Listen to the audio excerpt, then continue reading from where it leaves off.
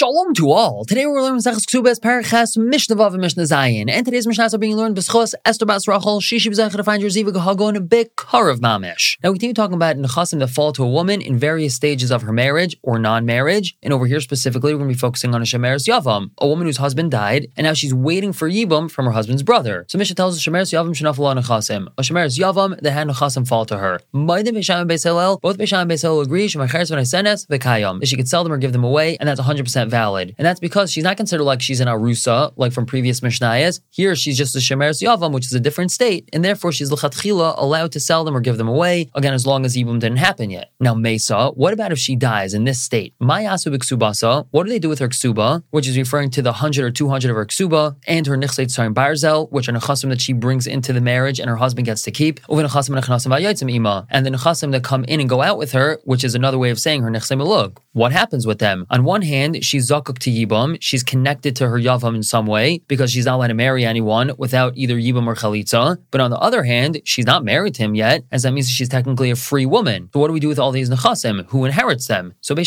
Shammai says it's simple. The yarshim of her husband and the yarshim of her father split everything 50-50. The yarshim of her husband is another way of saying the yavam, and the yarshim of her father is another way of saying her father. He inherits her when his daughter dies, but both of these people are going to split the nechasim 50-50. However, Beis Hillel says that it really depends. Nechasim b'nechaskasan. The nechasim are in their chazaka. Now these nechasim over here are referring to the nichsei tzarim barzel, which is a nechasim that she brings into the marriage and her husband gets to keep, so they remain in the chazaka of wherever they currently are. And the Gemara discusses whose chazaka they actually are in, but whoever's chazaka they're in, they remain there. Uksubasa, what about the ksuba that her husband technically has to pay out to her? B'chaskas yarsha abal, that remains in the chazaka of the yarshim of the husband, which is the yavam, and nechasim v'yotzim ima, her nichsei mulug, b'chaskas yarsha av, that's in the chazaka of the yarshim of the father. And then moving on to Mishnah Zayin, we continue talking about this case of shemeres yavam, and we know that the yavam inherits everything from his brother. However, everything that he gets from his brother B'Yerusha is mishubed to be used to pay her ksuba. So he's not allowed to do whatever he wants with it. He can't just take it and use it or waste it or ruin it, and so it's not here anymore because mishubed to her ksuba. And therefore, he's only allowed to eat the peiros of that which he inherits from his brother. So Mishnah Zayin tells us Hiniach achiv ma'is, his brother, again meaning the yavam's deceased brother, leftover money, yilakach ben karka, he has to buy karka with that money, peiros, and he can only eat the peiros of the karka. Peiros atlushim min karka. Let's say the yavam inherited peiros that were detached from the ground, so yilakach ben karka, he has to buy karka with them, peiros, and he gets to eat the peiros of that karka. Hamachubar bakarka. Let's say the yavam inherited peiros that were connected to the land. So Rav Meir says, Shamanai son kam hein yafim peiros, but kam hein yafim beloy peiros. The land is evaluated how much it's worth with peiros versus how much it's worth without these peiros. About Maisar, and that difference is the value of the peiros, and that amount of money is taken by the yavam, and yilakach ben karka, he has to buy karka with them, and he can eat the peiros. However, Chacham argue and they say that no, peiros mechubar bakarka shalai. If the yavam inherited peiros that were connected to the ground, so those belong to him 100%, and he can eat them, and he doesn't have to buy property with them. Hatalushim in a karka. Let's say they were detached peiros, so then call it kaidem zach b'hen. Whoever gets them first, he's zach in them. So kadam hu, if the yavam was kaidem and he got them, zacha, so he's zach in them. Whereas kadma he, if she got them first, he lakach ben karka. So then the yavam would have to buy karka with them, peiros, and he gets the benefit from the peiros. The Mishnah continues, Knasa, once the yavam actually marries his shemeres yavam, meaning he did yibum,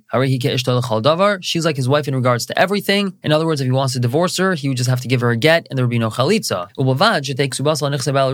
Except that her ksuba is based off of the nechasim of her original husband. As we've been saying, her ksuba is paid from the nechasim of her original husband and not from her current husband, the yavam. We're going to stop here for the day. We'll pick up tomorrow with Mishnah Ches, continue to talk about this, and on to Parak Tes Mishnah Aleph, going back to talk about her nechsei melug. For now, everyone should have a wonderful day.